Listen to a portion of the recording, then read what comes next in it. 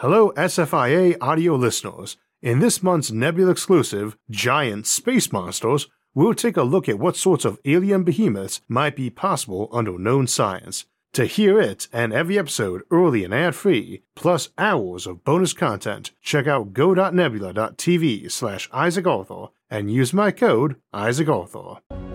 Beneath the Martian dome we dwell, where crimson skies and dreams do tell, a refuge against the void's embrace, humanity's bold, newfound space.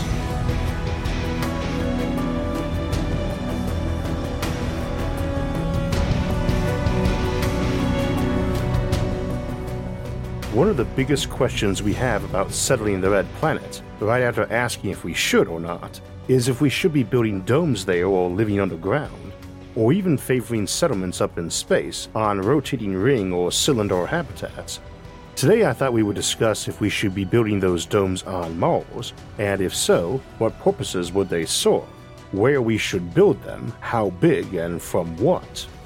Needless to say, a transparent dome is unnecessary in some cases, or even counterproductive, for the same reason we don't make transparent roofs on houses. Likewise, some cases require them even when inconvenient or adding a hazard. Though we can also see hybrids, where a skylight in opaque ceilings and windows are used, with blast shutters to handle sudden damage to that transparent glass. But before we get into a summary of the pros and cons of domes, by which we mostly mean transparent or translucent ones, we should note the classic fear of the dome shattering and sucking everybody out to die in a near vacuum is not a realistic one. Any dome is likely to be made of triangular segments no more than a meter wide, and it would be one of those that shattered. We can build out of much stronger transparent materials than glass these days, and given that diamond can now be economically manufactured and is just carbon, as is graphene, that wonder material of tensile strength, we could potentially be having domes affordably built out of diamond sheets reinforced with thin transparent layers of graphene that would make even modern bulletproof glass look fragile, and certainly would make the roofs of houses and even the armor on lighter military vehicles look soft. But even if you blew out one of those transparent triangles completely, that does not mean everyone suddenly falls over dead or gets sucked out onto the red sands. Air running from a hole into a vacuum only passes through it at a speed similar to the speed of sound at that pressure. Some large dome is going to have several seconds before any significant drop in pressure occurs, and that's enough for some automated pressure switch to pop and let fly a patch, which needn't be more than a compressed gas capsule inside a sturdy inflatable beach ball, which is now going to fly up and wedge into that spot to buy time for a better patch and evacuation. In other words, while there is an unavoidable hazard to any thin-shelled building separating breathable air from a near vacuum, it is a manageable situation. The danger is rather overhyped, and there is a lot of room for plausible technological improvement and innovation. On the flip side, since there's no real water on Mars and gravity is lower, a lot of the downsides of underground facilities go away. They get easier to build and reinforce from low gravity, and they can't flood since there's no water to speak of. Plus, they already provide an inherent radiation shielding and leakage mitigation by their sheer thickness of material around them. So again, we are not discussing an either-or situation, as we'll have both domes and underground facilities, but the individual pros and cons determine if we have tons of domes and just a few underground bunkers, or if domes are like anthills, the tiny surface entrance to a larger complex. Unsurprisingly, both building domes on the surface of Mars and creating underground habitats have their own advantages and challenges, but moreover, the choice between these two options would depend on factors like the goals of the colonization effort, the available technology, and the specific conditions on Mars, which vary by where you are on Mars, and of course dome technology being used on other planets based off Martian designs will need to adapt to, where they have different air composition, gravity, and pressure. Some designs are very different. For instance, if the planet you're on has a thicker atmosphere than you want, rather than not enough air. So what are the main advantages of domes on Mars? First, natural light. Domes would allow natural sunlight to reach the interior, which is crucial for maintaining human health and well-being, we're only now beginning to appreciate how critical the right type, spectrum, and duration of light are to normal human rhythms, same for animals and plants, and since Mars is basically the only planet with an even vaguely Earth-like day, it makes sense to take advantage of that over purely artificial lighting. That day is close to Earth's and off in a good way, I'd say. It's a little over half an hour longer, so a little extra sleep each day. Second is agriculture and botany. Controlled environments within domes could potentially support plant growth, just as well as artificial lighting underground, and without a lot of extra power needs and equipment. Third, solar power. Domes could incorporate solar panels on their surfaces or under their surface to generate electricity, and you could get some effort saved since you can clean them as a package, or if they are under a dome, don't need to put a spacesuit on to go to tend to them. Fourth, human nature. One might be the toughest duster there is, who enjoys wearing their second skin kind of isolated suit for weeks, but it still makes sense to do things like sports without it, for if your second skin is impenetrable, your bones are still human. You can do sports underground for sure, but a wide open space like a park offers a much more interesting degree of freedom than a gym room. Besides, a jazz party under the starry sky might seem like a distraction for a scientific expedition, but might as well be vital for survival of a permanent local community. If we want to settle Mars, we have to do it with people, and they have a lot of less tangible needs. And the last big one, fifth, visibility. Surface structures could provide a view of the Martian landscape, aiding in research and exploration. You can go sit in a domed garden area, working on supplementing your food for a base or settlement, and still enjoy the Martian landscape and night sky. So those are the big five typically brought up in favor of domes, with the possible sixth that if you do fully terraform Mars one day, peeling out the domes to enjoy the open sky, or just converting the existing ones to agricultural greenhouses or parks would seem easier. How about challenges? First, we've got radiation. Mars lacks a substantial atmosphere and magnetic field, exposing its surface to higher levels of cosmic and solar radiation. Domes would need to be designed to provide radiation protection, and one of our big problems with a lot of our transparent materials is they tend to take a lot of wear and tear from ultraviolet light, which is also less filtered out by the thinner Martian atmosphere than on Earth. Second, we've got micrometeoroids. Same as with radiation, the thin atmosphere offers less protection from micrometeoroid impacts, so dome materials would need to be resilient, though the protection is not zero like on an airless planet, and since most micrometeors are very tiny, even the thin Martian atmosphere does help a lot. Also, as we noted a bit ago, we already have much sturdier, economically viable alternatives to glass, and some on the radar might rival battleship armor. Third is the wider temperature range. Surface temperatures on Mars are much colder than Earth on average, so we need to heat a dome environment and give it good insulation. Also, while colder overall, the Martian temperature can vary widely, from extremely cold to relatively warm, and over a short period of time. So you're getting extreme variation like you'd expect in a desert, only more so. As a result, domes would need effective insulation and temperature regulation systems, and this only adds to our fourth challenge with domes, which is the maintenance needs. Surface structures would be exposed to the harsh Martian environment like dust and radiation, potentially requiring constant cleaning, maintenance, and repairs. There is a good chance a robot could handle a lot of the exterior cleaning and polishing though, a Roomba for Mars rather than needing to suit up and go out to wipe off the dust and polish out scratches, and which would probably be able to do double duty with cleaning solar panels. I should also add that while domes are attractive for letting us see the sky and get some sun, they also would have certain psychological burdens for folks worrying it might be damaged and that only a thin dome protects them. When you're already 100 million miles from home on a planet with very few people and resources for handling problems, every little bit of extra stress and psychological burden is worthy of note and to be avoided where practical. So that's the major pros and cons of domes. How does that contrast to building underground habitats? First, we have an easier time digging a hole than using local regolith as shielding when we're not needing clear and precisely engineered dome panels. As such, ISRU, or in-situ resource utilization, is way easier with underground facilities, assuming you even can practically make your transport materials for domes on Mars rather than shipping them in from Earth, or perhaps the Moon. This is a very big factor, as even if domes have net advantages, if you need to spend a few $billions to bring the material in from Earth, that's probably not going to result in any more domes than is absolutely necessary. Second is shielding, as the Martian soil and rock would provide natural radiation shielding and micrometeor protection, enhancing the safety of underground habitats. This is also a good reminder that a dome does not have to be transparent. We could dig out some tunnels and use that regolith to form a lot of walls for structures on the surface, including covering inflated structures over with a regolith.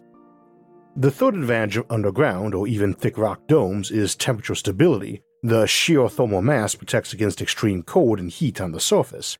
This contributes to our fourth advantage of energy efficiency, as underground habitats would require much less energy for heating and cooling due to the insulating properties of the Martian regolith. The fifth is the cost of maintenance. Building a dome might be costly, but keeping it clean and shiny is a constant expenditure. There are some challenges though, beginning with needing equipment to dig with, and the reality is that machines and equipment for digging through rock and regolith tend to be inherently thick and heavy, and mass is not your friend if you're a space traveler. We would also need a lot of field testing of designs built for a vacuum or low pressure environment for anything more complex than a shovel or a pickaxe, though we might have prototypes for use on the moon before this. And again, this is one of the many reasons I strongly favor a focus on a moon base before a crewed mission to Mars. And as with there, if you've got a ground-penetrating radar, you can find spots that are craters filled with dust that would be easier to scrape out. I would tend to guess that better and more automated drilling technology for making tunnels is something whose value on Earth will be great enough to see a lot of this technology get improved on here in the next couple decades. If you have a robot that can dig you a utility tunnel, you've got yourself a multi-billion-dollar invention. Second, you must provide artificial lighting inside the tunnels anyway, which necessitates solar panels on the surface needing maintenance and cleaning unless you have a nuclear reactor. If you want to grow food on Mars, you need light, and sunlight would tend to seem easier. The other big one is the psychological impact. Living underground for extended periods could be brutal for astronauts and early settlers already enduring the stress of living on a distant and hostile planet. Moreover, the psychological effects on inhabitants due to lack of natural light and open views might simply make this option impossible. Needless to say, a combination of both approaches might be the most practical solution. Surface domes could serve as greenhouses, entrances, and recreational spaces, while underground habitats could provide the primary living quarters or sleeping quarters and offer radiation protection and easier climate control for storage facilities. And again, you have a lot of in-betweens. Much as the windows on your house provide a lot of lighting, even if it's only a tiny fraction of the sunlight pounding off your roof, an underground section or regolith-covered dome could have skylights. You can do windows too, as that lower gravity means you could put a big stone slab overhead and leave the sides open with recessed windows, and bounce light in off of mirrors around the hab. These can be manufactured from durable local metal so as to be easily polished back to a shine if a dust storm roughs them up, and get you plenty of light while still giving you good insulation, radiation shielding, and micrometeor protection. This works even better on the moon and other lower gravity spots, since you can heap tons of rock on top of your roof and not only not need much structure to support that, but can rely on the internal air pressure to carry some of that load. Again though, I don't want to imply you have to rely on regolith for your protection. You can have a blast shutter ready to pop on a pressure switch or command to slam shut over a window, or even a whole dome. They don't need as much help swinging up in low gravity, but you also need to make them super thick, as you could have ground up regolith ready to spray in between the shutter and damaged glass, or even just pumped in water to freeze as protective ice. Something like that might be standard operating procedure for protecting a dome too. Some inflatable bags blow over on top of it, and then your water reserves get tapped to pump a thin layer of water to freeze over the dome, and you melt it to reclaim most of your water after the dust storm or attack or whichever has passed. As mentioned, we also have options for plugging gaps quickly. That inflatable beach ball patch is one, a drone shaped like a glass panel is another, and doubtless many others that experience will prompt from innovative minds. And I think that means we can contemplate more fragile materials too, so let's move on to what we can build them out of. We can send materials like polycarbonate to Mars on a ship, but that's not likely to be viable beyond the first few missions with minimal domes involved. On the extreme end, as I mentioned earlier, we do have a lot of carbon on Mars, and that's what both diamond and graphene are exclusively made from. Indeed, you could suck in the local air, 95% carbon dioxide and 3% nitrogen, with most of the rest being argon, and sequester that carbon from the carbon dioxide as diamond and graphene, and use the leftover oxygen and nitrogen for breathing and for plants in those domes. There's not enough nitrogen on Mars for terraforming efforts, but relatively low-height domes need far less air and nitrogen in that air.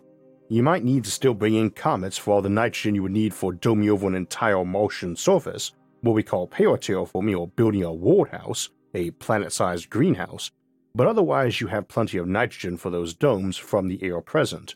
Though thin as it is, other nitrogen sources on Mars would be preferable if available. Diamond domes and ward houses are in that further future zone, more beyond the scope of what we are discussing today, the realm where we wonder if we should build orbital space habitats around Mars instead, or be erecting vast space mirrors to warm the planet and orbital solar power arrays to run enormous electromagnets to create an artificial magnetosphere. See our episodes Springtime on Mars or Making a Magnetosphere for Mars for more details on such projects. Closer to the now, we have the option of using local regolith to make glass, which is plentiful in the silicon dioxide that glass is made of, along with other substances like ruby or sapphire, which themselves are only a little bit softer than diamond, as a reminder that transparent does not mean weak and that diamond is not the exception to the rule. Solar kilns and ovens are probably your best bet, and here the thin atmosphere helps us as we can more easily insulate it in a near vacuum environment, making heating, baking, and melting local regolith a bit easier. Nuclear power is also good for this, maybe better for running an arc furnace, and in both cases running such production is a good use of the surplus power that you need to have available for safety's sake, or as an inherent byproduct of having solar panels out at noon that are big enough to still power the place when it's less sunny in morning or evening. At noon, you run your energy-intensive industries. Basalt fiber or regular fiberglass should be manufacturable on Mars too, and basalt fiber is sturdier and a decent insulator. We don't want to rule out locally manufactured acrylic glass or polycarbonate too, though that feels like a heavier lift, even if they are materials that are often better to work with. When I built my own greenhouse here on my farm, I used polycarbonate and definitely preferred working with that over glass. That said, I probably would have saved net time and energy by just throwing new plastic sheeting over it every year, and it is a reminder that giant inflatable structures are doable, and you could probably have multiple layers and removable segments so that worn down pieces could be brought in for recycling. This is why I tend to think early structures on Mars will lean heavily on inflatables. They don't need to last forever or look pretty, and if you need the aesthetic, you can have a lot of cool and meaningful patches. You can bring along a giant heavy kiln for making glass, or a framework you might fill with ground regolith for the massive insulation. Or you could bring along a small test one which also produced oxygen from melting rock that your astronaut could breathe and use for inflating structures and keeping up with leakage. Indeed, a decent leak helps to ensure you don't need a carbon dioxide scrubber as long as you just keep making new oxygen. Early on, we would have different parameters for what is okay than when we're building permanent bases for 100 people, let alone in mid-settlement phase with tens of thousands of people living there. Though leakage might still be considered fine for them too. As we've mentioned before, the only thing Mars lacks abundantly to be decently Earth-like, besides gravity, is nitrogen and hydrogen for air and water. The oxygen for both those is in plentiful supply, so blowing megatons of it out of your sprawling dome cities every year might be considered free terraforming as it slowly accumulates in the Martian environment. As a reminder, since inflatable structures make people think of wind blowing them over, while the wind can get fast on Mars and carry a lot of dust, the air is so thin that you could be standing in hurricane-speed winds and barely feel shoved on. It's not the speed that matters, it's the momentum transfer, and a handful of high-speed particles doesn't shove you as much as a bunch of slower-speed particles on Earth will. We can't ignore wind altogether in our designs like we can when contemplating ultra-tall towers on the airless and lower-gravity moon, but is a minimal factor and doesn't limit the use of thin and light materials or inflatable ones. Nonetheless, it is hard to imagine we would keep inflatables as time goes on, with the caveat that they would likely have a role for travelers. If you're the captain of an ice hauler bringing giant blocks of ice down to an emerging dome city, it is very likely you have an elaborate inflatable shelter, possibly inflatable solar panels too, so you can get out of your cargo truck and spacesuit during your journey of a few thousand miles over a terrain with no roads or gas stations. In that same way, you might have charging stations along the way that had big batteries and panels and inflatable habitats when convoys arrived. Would we expand more underground or above ground? That depends. It might turn out we really don't adapt well to 24.5-hour days and need to be underground for Earth-length artificial lighting, or it may turn out Martian gravity isn't enough for healthy humans in the long term, in which case you might see bedrooms or living quarters in big underground centrifuges with sloped floors to combine Martian and spin gravity.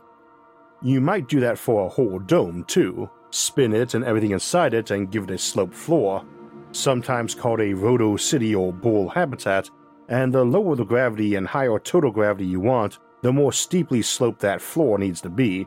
There's no real maximum size on domes, especially with less air and gravity shoving on your structure, but this would be one reason why you don't see kilometer tall and wide ones, or ones that look like bubble wrap with every single room being its own dome or structure, in favor of relatively large domes but not truly enormous ones. The nature of spin gravity is that the bigger you go, the more even and natural the spin gravity is, but the faster it needs to turn, which could get tricky in an environment with lots of rock nearby and at least some air in the native environment causing drag. And that size is likely to be under a kilometer wide and more than a couple hundred meters, both well inside practical engineering sizes for a dome, though you could get a diameter of nearly 20 kilometers with a structure spinning at just less than the speed of sound on Mars and only seeking to produce 2/3 normal gravity by spin to combine for full 1G Earth gravity with existing Martian gravity. This is a big enough dome that you would have significantly lower pressure at the top from sheer altitude, even though it's a pressurized vessel, and to have its own weather. Though you'll get some of that in the smaller domes too. The Goodyear blimp hangar here in northeast Ohio was known for being so large it rained inside it sometimes. Factors like that, which we can't really predict yet, are also likely to control dome size. Of course, if you did want to avoid any drag issues on bigger spinning domes, you could use other tricks for rotating habitats in space of having a rotating structure inside a slightly larger non-rotating sheath with a vacuum that it can roll around in stably and friction-free. Another backup dome, and one that if both got punctured, is spinning so that hole in the outer layer is not in the same place as the hole in the internal spinning layer. When we go beyond a few thousand people, we need to stop thinking of micrometeors and start thinking of accidents, malice, or warfare as causes of punctures in a dome. Would we see domes eventually sprawl all over Mars? I think so, and honestly I would not be surprised if even nascent oceans were domed over and switched to floating sea domes later on. For one thing, low gravity affects architecture. We don't build too tall for normal homes away from denser parts of cities because height and gravity and wind make that structure need to be tougher and more expensive to build and leave you with a home you need to walk up and down a lot of steps for. When gravity is 2/5 normal, steps are a lot easier and the danger of falling down those stairs and being seriously injured is a lot lower. So a house might have a big dome or collection of interlocking domes over the house or property. Those outer domes might be thinner and cheaper types because a drone that can race out and shove a breathing mask onto your face, spray your skin with vacuum-protected foam, and drag you back to safety might be cheaper than building super sturdy and safe domes on your property, especially since you probably want that drone anyway. Some dome spaces are like a greenhouse, others more like a living room or workspace with a clear ceiling. You probably have a lot of fans going to move the air around too. Under those domes you have skylights set just above the ground level to more living areas, and since they're in the ceiling it's generally going to feel a lot brighter than a room with similarly sized windows. So very comfortable even given the reduced sunshine on Mars from being further from the sun. This can also still be garden and hydroponic space. Lower levels are sleeping rooms or less used spaces, nicely insulated from light and sound, and storage rooms below those, water cisterns and reserve air tanks, and maybe tunnels to neighboring dome habitats. After all, it's a little harder to make safe walkways unless you're building tunnels or dome tunnels the whole way. On the flip side, you could do amazing railroads in low-pressure environments with pressurized cars. You can do domes inside domes too, so the big cheap dome might have others underneath it, and Mars is just cold, so we either have to build millions of square kilometers of reflective mirrors in space to add sunlight, or we build domes over everything to keep the heat in, maybe both. Here's the key thing though, with domes you get control over your local environment. If your neighbor is burning trash or the factory down the road is spewing out smog, you have a barrier. You add lots of passages with remote operation to let things like pollinators or birds move through, so they need not each be independent ecosystems, and yet they offer far more efficiency and options to people. So I don't think many domes on Mars would be removed even if they had an atmosphere terraformed in, and indeed I could imagine that trend coming home to Earth, to see domes get used here more, especially in tundra towns and desert domains. Ultimately, while I fully expect humanity's future on Mars to be a grand and varied one, that the Red Planet will be home to a billion different stories, I think most of those stories will be told under the domes of Mars. So we have some announcements and channel news coming up, but speaking of news, I'm sure you've noticed that the news often doesn't seem focused on giving you a full and grounded view on any event or issue, but the reporter's personal opinions or their outlet's ideology. I'm glad to say coverage of science still tends to be low on partisanship compared to most topics, but even here we see it, particularly in polarizing examples like articles on Elon Musk. And since he's so involved with topics like Mars, our topic for today, we have to worry that any report on Mars might be skewed by the reporter's views on Musk. Ideally, it would be nice if news didn't have biases in coverage, but in the absence of that, it's nice to know what those biases are, and that's where Ground News can help. Ground News is a website and app designed to help you pull back the curtain on media bias. Every story comes with a quick visual breakdown of the political bias, factuality, and ownership of the source's reporting, all backed by ratings from 3 independent news monitoring organizations. Ground News is a platform that makes it easy to swipe between headlines to discover what details are emphasized, exaggerated, or left out entirely, and you can't even see your own news bias preferences, so you don't live in an echo chamber. I particularly like their blind spot feature, which shows what stories are being covered by one group while ignored or swept under the rug by another. Ground News is a fantastic tool for sifting through daily misinformation and bias. They provide all the tools you need to be a critical thinker, and I cannot recommend it enough.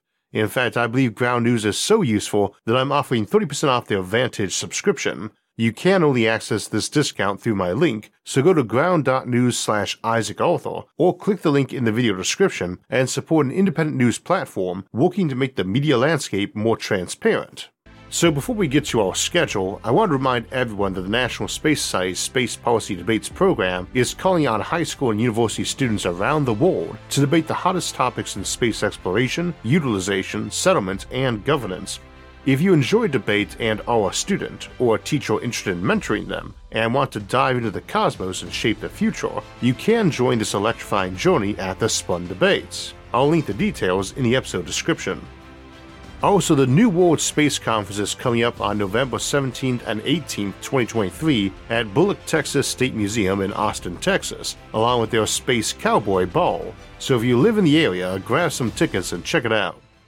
Next week, we'll examine the astronomy of double planets, where the big object in the sky isn't a moon, but a much larger and bluer and greener planet, and ask if life might be able to arise on such worlds and migrate between them. Then our monthly livestream Q&A is cancelled this month, but we will still be having a short episode that day on space hygiene, before closing the month out on November 30th with Agri-Worlds, and a discussion of how you could farm an entire planet. Then we'll start December off on the 7th with a discussion of how to select crews for spaceships. If you'd like to get alerts when those and other episodes come out, make sure to hit the like, subscribe, and notification buttons. You can also help support the show on Patreon, and if you want to donate and help in other ways, you can see those options by visiting our website, isaacarthur.net. You can also catch all of SFIA's episodes early and ad-free on our streaming service, Nebula, along with hours of bonus content at go.nebula.tv/IsaacArthur. As always, thanks for watching, and have a great week.